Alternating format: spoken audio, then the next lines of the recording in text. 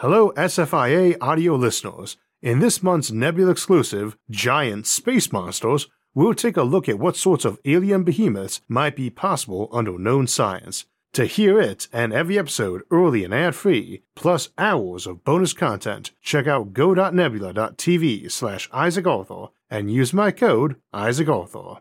This episode is sponsored by Audible. The expansion and evolution of life is not impeded by the extinction of a species. Rather, when one door closes, another opens for someone new, or something.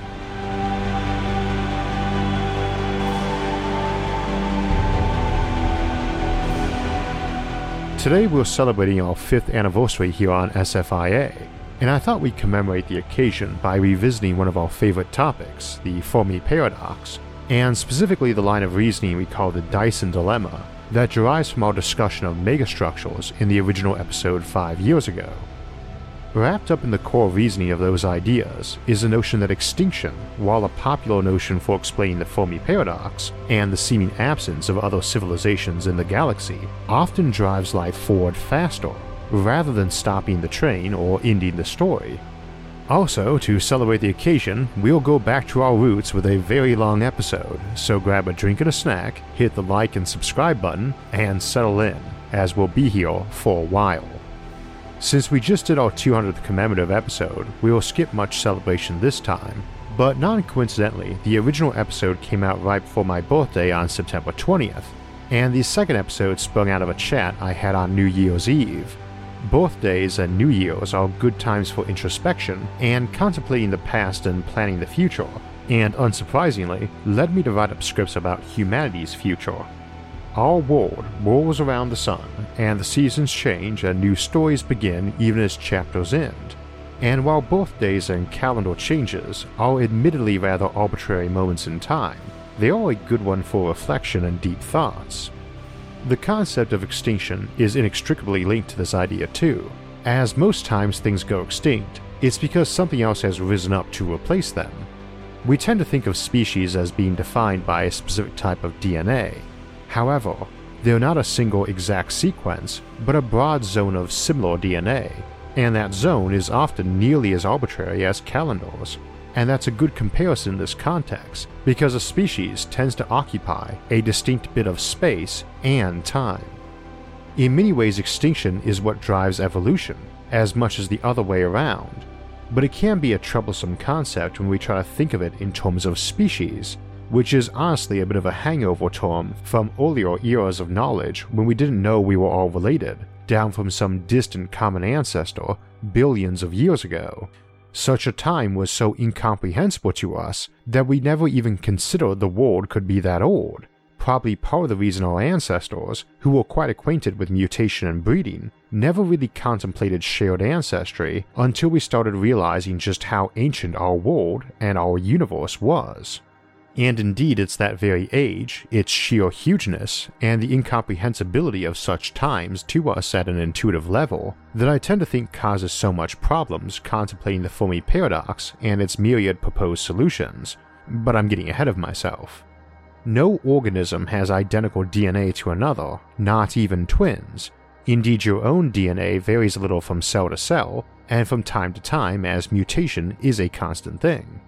In an asexual organism, one that divides in two, species is an almost meaningless concept because everything branches like a tree at that point, never intertwining again. All those descendants just keep dividing and mutating and further diverging from one another. Indeed, if we call such an asexually dividing organism a species, then one could argue that that very first organism, way back in the mists of early Earth, was a species and we are of that same species. We of course have names for categories of relation above species, like genus, family, order, class, phylum, kingdom, and domain in ascending order. But it stops there because the category above is just life, and we only have Earth to look at, nothing of extraterrestrial origin. If we get into sexually reproducing organisms who can exchange DNA, then you don't get this constant divergence of clades, a group of organisms of common descent, but an intertwining of those still genetically similar enough to reproduce, which we call a species.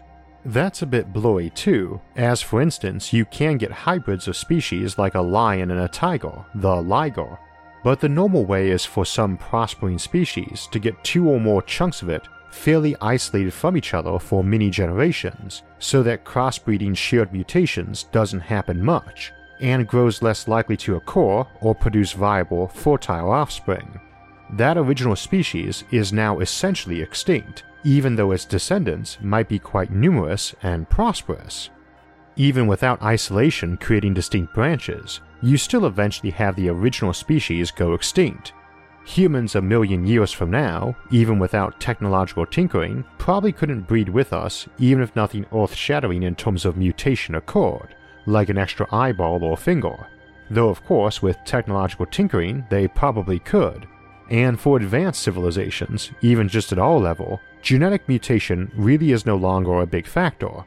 We could, if we wish to, keep our basic gene template for billions of years, since DNA printing allows you to store that genetic data digitally and avoid the equivalent of copy fatigue. We could also of course go all in on genetic or cybernetic alterations, and we've discussed all those options before. Critically though, when we talk about extinction of high-tech or spacefaring civilizations, we usually mean a total wipeout, rather than the progressive change of slow mutation, which has a parallel for civilizations too. Folks like to talk about civilizations or empires falling, but this usually mirrors classic extinction. This or that empire moves its capital, or a chunk of it separates off, or allies to a neighbor who conquers part of it and renames it. There are exceptions, but they are exceptions, not the rule, as folks often imply. It's very easy to argue that Rome never fell, any more than whatever common ancestors humans had with monkeys and apes went extinct, as there are almost countless modern and historical cultures and nations that claim to be its successor or at least its descendants, and the city that empire arose from might have been sacked, but it had been before and would be again and is now larger, more populous and prosperous than under even the greatest of the old emperors. So what does all this have to do with the Fermi paradox? And what is the Fermi paradox? I usually give an abridged form that it is the big question for why, in a universe so vast and ancient, we don't seem to see other civilizations all over the place. But there's some critical assumptions in there. One of those is the Dyson dilemma, an abridgment of a note I scribbled down on a napkin one winter morning at breakfast with my friend Jason, who was a sounding board for a lot of the concepts on the show. I rarely mention my friends or family in episodes to respect their privacy, but it seemed doubly appropriate to do so today since he had just started seriously dating a young lady at the time, and they just got married a few weeks back. Congratulations, Jason and Christina. At the time, we were continuing a conversation we had at his place on New Year's Eve, where my recent messing around on YouTube to discuss megastructures had come up, and somehow we ended up discussing aliens and the Fermi paradox.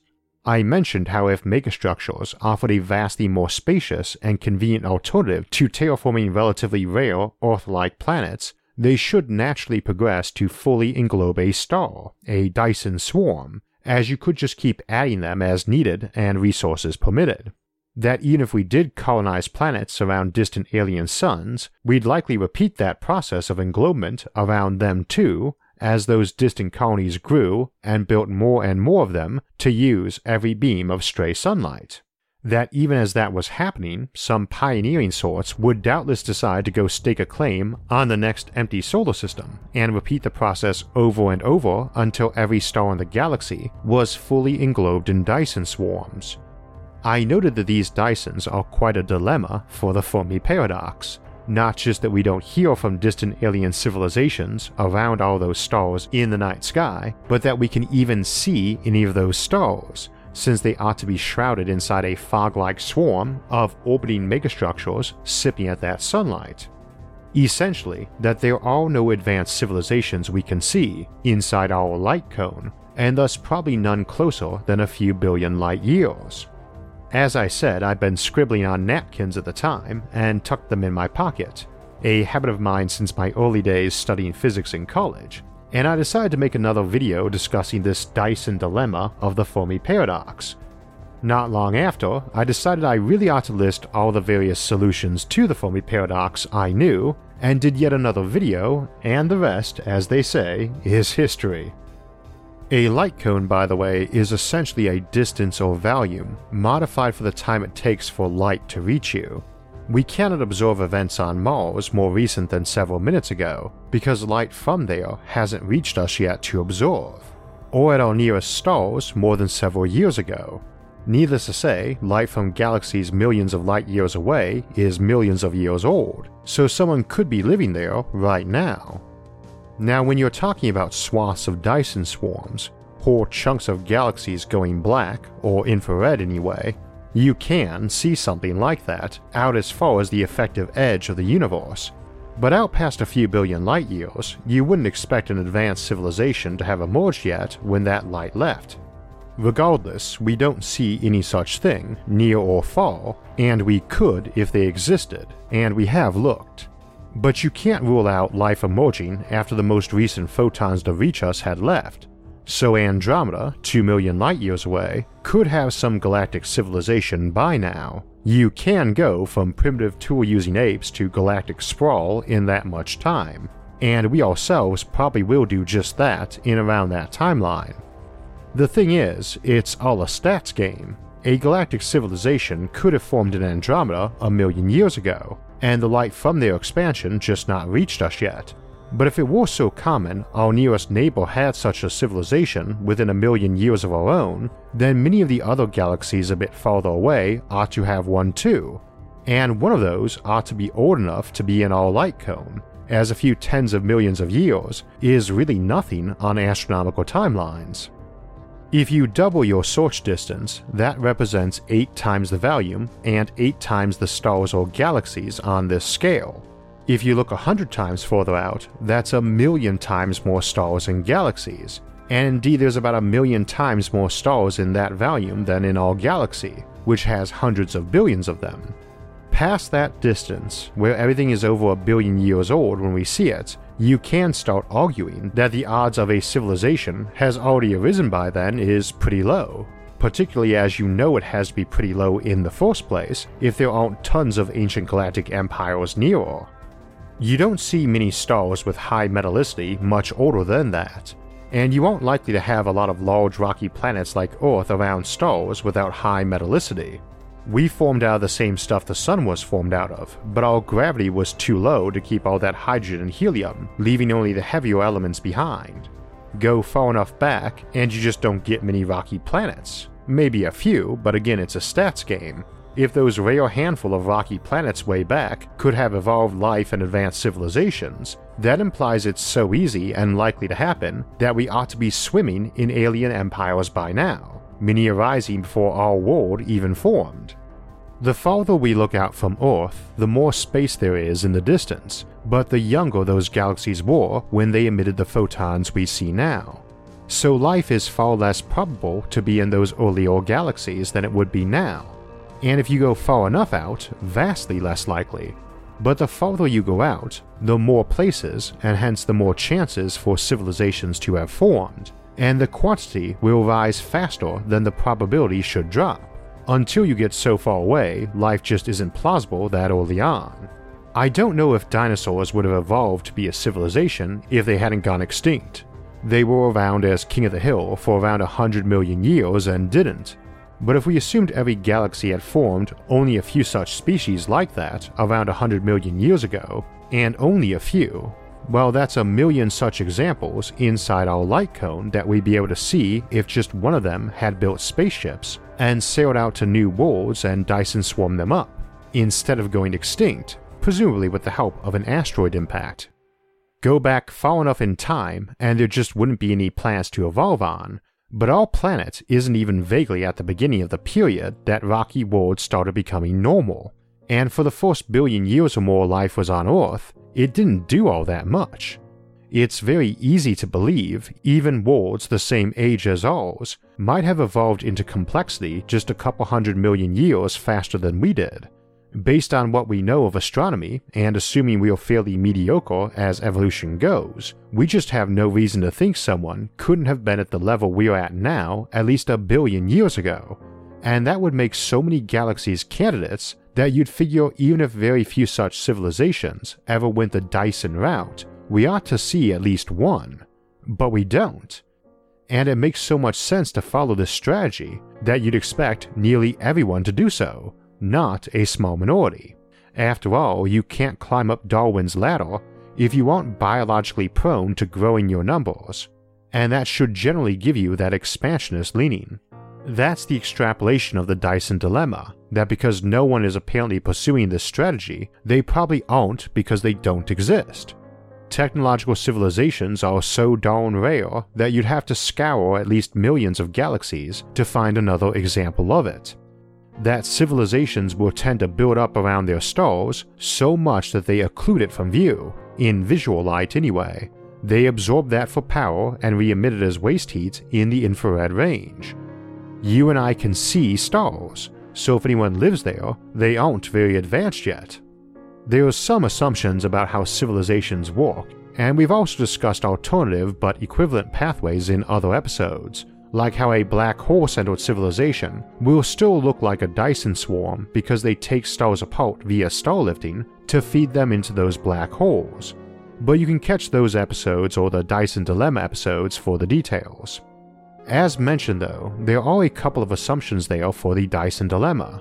Beyond assuming that a given civilization has to desire to grow this way, they have to have both the capability to do so and not have the capability to expand in some other, better fashion.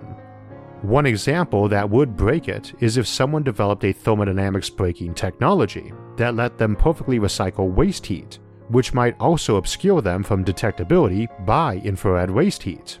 You only expand this way in the first place because you need more energy and raw materials if you want to expand, and there's countless billions of stars waiting nearby offering those to you.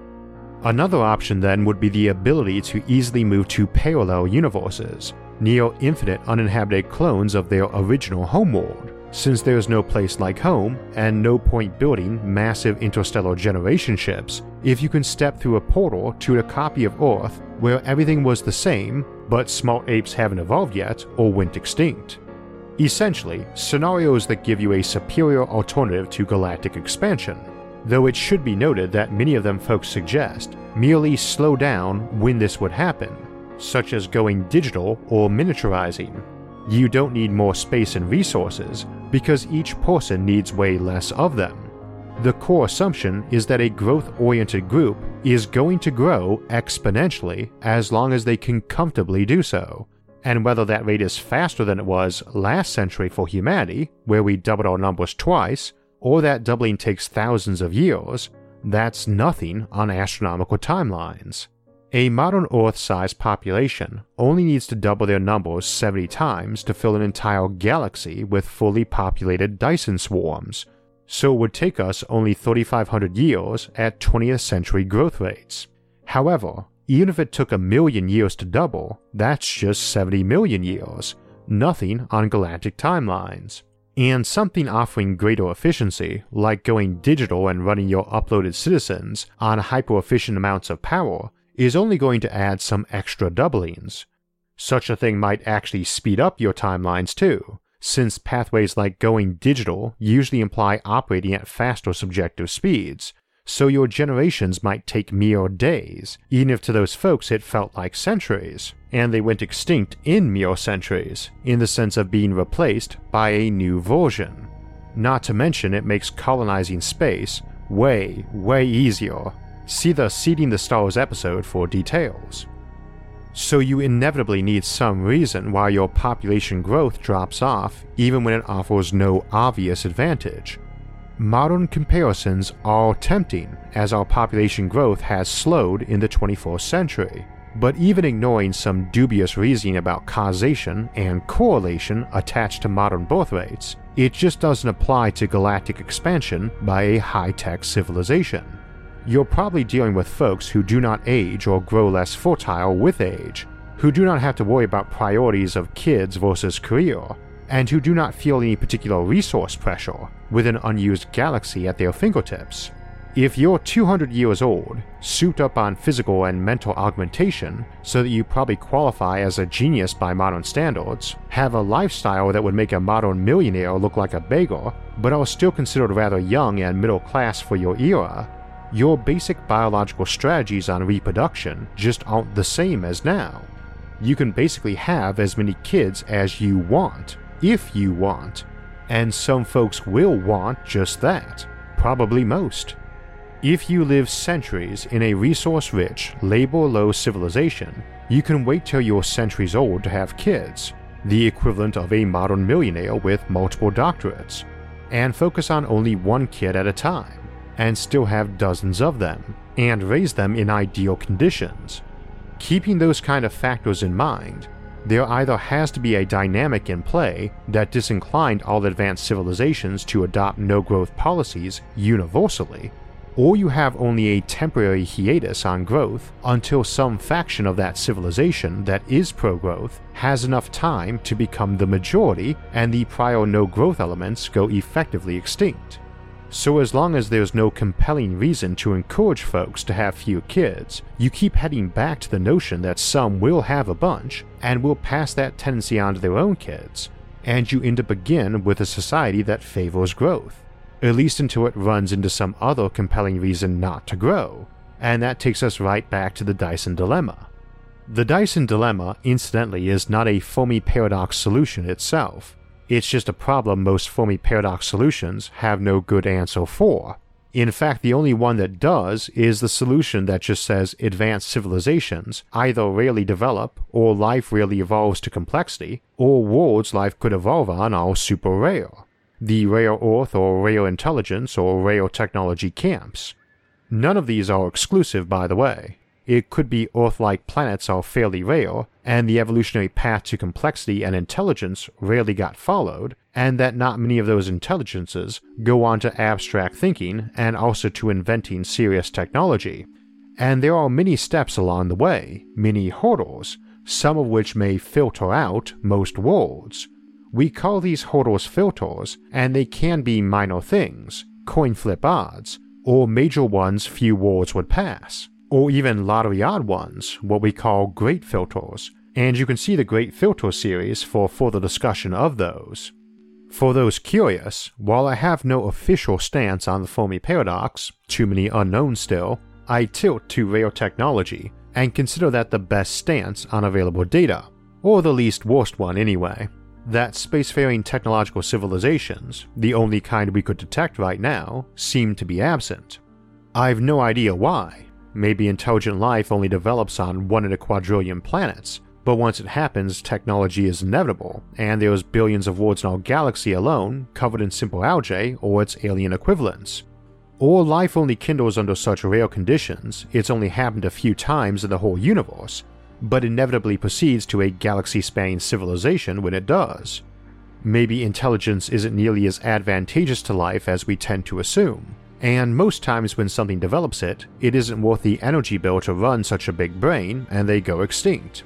We don't know, but I tend to guess there's a lot of little filters that each lower the odds, and a few big or great filters too. We just know such technological civilizations appear to be very rare. That again is the point of the Dyson dilemma.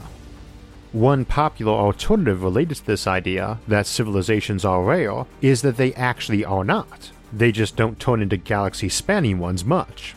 That civilizations just tend to stay at home rather than spread out, and we could easily miss them then so long as they aren't super common, since the Dyson dilemma is about looking for huge dark blobs of millions of darkened suns in the middle of galaxies, or galaxy-sized spots emitting tons of infrared light. Another is that they have access to physics-breaking technologies, what we call clock tech, like my earlier example of being able to violate the laws of thermodynamics, or just meander off or ascend to some higher planes of existence, which we'll look at more next week in Aloof Aliens. The other option, of course, is that they do want to expand and grow, but they go extinct. Critical to this whole idea is that a species can travel to and colonize other stars, and that they have a tendency to grow in numbers and expand. It's hard to do that if you get wiped out. But as I was saying earlier, species extinction rarely means that, and when it does, it either means an ultra catastrophe or that it was outcompeted by something better at survival. We looked at some of the possible catastrophes that might hit interplanetary or interstellar civilizations some weeks back, and the only plausible options that work with the Fermi paradox are those where it's sort of an inevitable convergence. An example, though a bad one, would be a tendency to make computers an artificial intelligence and be wiped out by that AI. That's a bad example, not because it would be super implausible if almost every advanced species made AI and got hammered by it, but because it still leaves you an AI. That species is extinct, but that AI is still around. Homo erectus is gone, but Homo sapiens remain. Rome burned down, but Constantinople is flourishing. The humans are all dead, but Skynet is busy colonizing the galaxy. So in that regard, extinction only works as a Fermi paradox solution if it is both going to end with nothing left with colonial or growth tendencies, and is virtually inevitable. We have a concept called non-exclusivity that comes up in Fermi paradox discussion here a lot, and it's the basic notion that any solution that can't plausibly apply to every likely case is not a good one. Asteroids might wipe out a civilization, though not an advanced one, which will regard an approaching asteroid as a great economic boon. But statistically, not many civilizations would get hit with Earth killers. Indeed, the only time we had one was probably when we got slugged by that hypothetical dwarf planet that gave us our moon. The one that allegedly wiped out the dinosaurs would not wipe us out, just set us back a few generations. And indeed, it may not have wiped them out either, or just been a contributing factor to a long process already in progress for millions of years. Assuming it even was a factor, not just an event that happened to occur during around the same million-year swath of time they left the scene. If that was the case, that they would have stayed the king of the hill, then maybe they'd not have evolved high intelligence. They arguably weren't well designed for improving in that regard. That freak extinction may have removed a strong player who was a dead end, but too strong to have otherwise died off. Alternatively, if they could have, that just raises the whole issue again of someone getting a jump start on us. 65 million years is a big head start.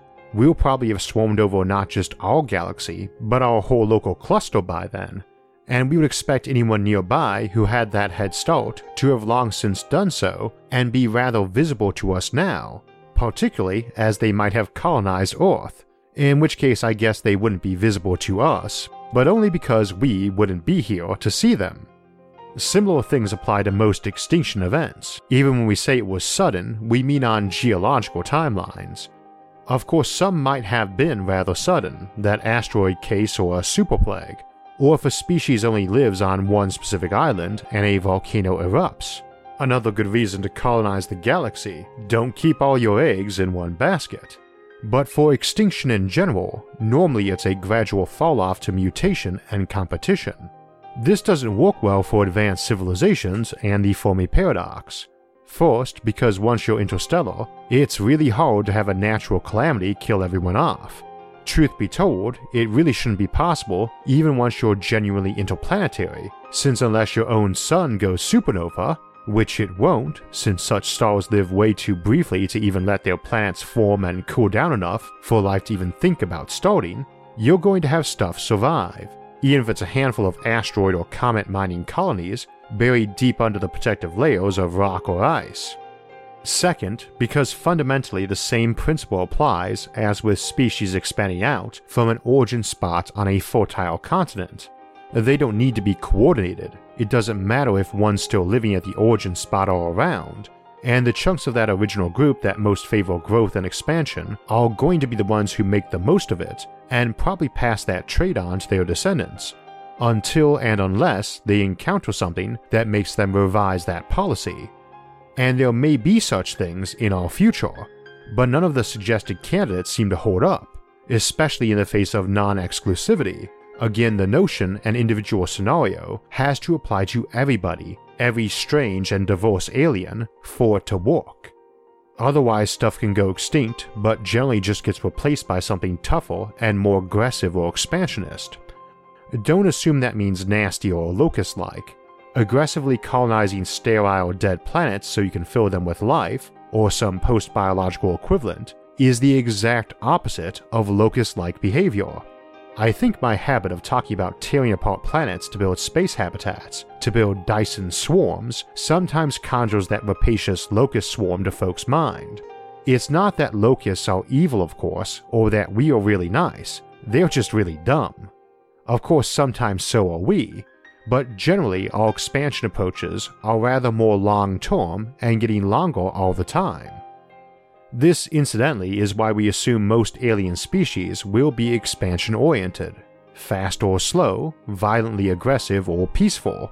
In nature, you don't exist as a species for long if you don't manage to birth and mature enough offspring to replace your numbers, and any branch of your species which does that more or better will rapidly replace the others too. This doesn't mean you spawn litters or lay thousands of eggs any more than humans do, just that your pre-technological origins have to be able to replace your numbers, and probably also keep up with some expansion into unexploited areas. This means tribes that get a bit big and have lots of free territory nearby can divide up, and keep doing that till they get all the good spots. Key point though, they have to be able to replace their numbers or they go extinct. And since pretty much all the early applications of technology are about making it easier not to die, they will have a surplus of people being born. Overpopulation is nothing new, and truth be told, even though we are more numerous than ever before, we actually are less pressured by that than our ancestors usually have been, since we have been technologically boosting our carrying capacity, how many people we can support off a given chunk of territory, much faster, and also have technologically made accidental increases in population less common. Nature has plenty of ways of dealing with overpopulation, as did pre-modern human cultures. Like I said, not a new problem. It just doesn't work out from a Fermi paradox perspective, going extinct from a decline in birth rates. There's no pressure to discouraging expansion that really makes much sense. If you have the technology for sailing off to new worlds or building them, and if your population is just declining because folks don't like having kids, and so you don't bother colonizing, eventually some group or faction is going to be all for big families again, and after a handful of generations, they'll outnumber everyone else. That original culture basically went extinct, but merely to be replaced by one that liked big families again, and that might go out of style in a place and time where population pressure arose again.